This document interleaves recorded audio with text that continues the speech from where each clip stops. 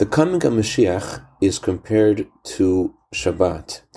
And in order to usher in and to prepare for the coming of Mashiach, every day has to feel at least a little bit like Shabbat. Good morning. There are 8 verses in the Torah where God commands us to keep Shabbat.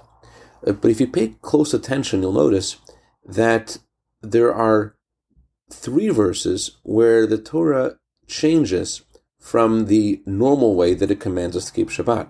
In 5 of these 8 verses, the Torah says, 6 days you shall work, and the 7th day you should rest.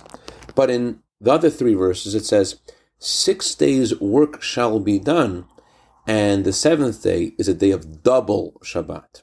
And these 2 changes are connected to each other. If you feel that you are working so hard and it's you who makes the difference, then when Shabbat comes and you have all this unfinished business, it's really hard to rest. It's really hard to forget about what you've been involved in because you're so engrossed in it because you feel it's all on you. But if you realize that it's not really you, and all you're doing is merely creating a vessel for God's blessings, and it's only God who determines what's going to happen, then you relax a little bit.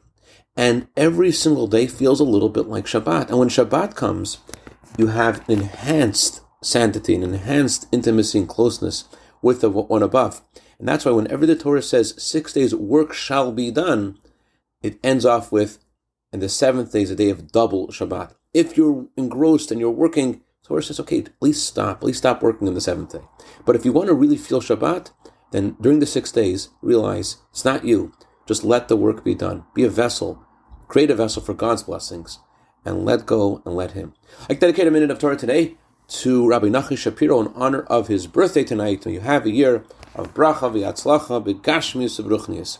Have a wonderful day and make it like Shabbat.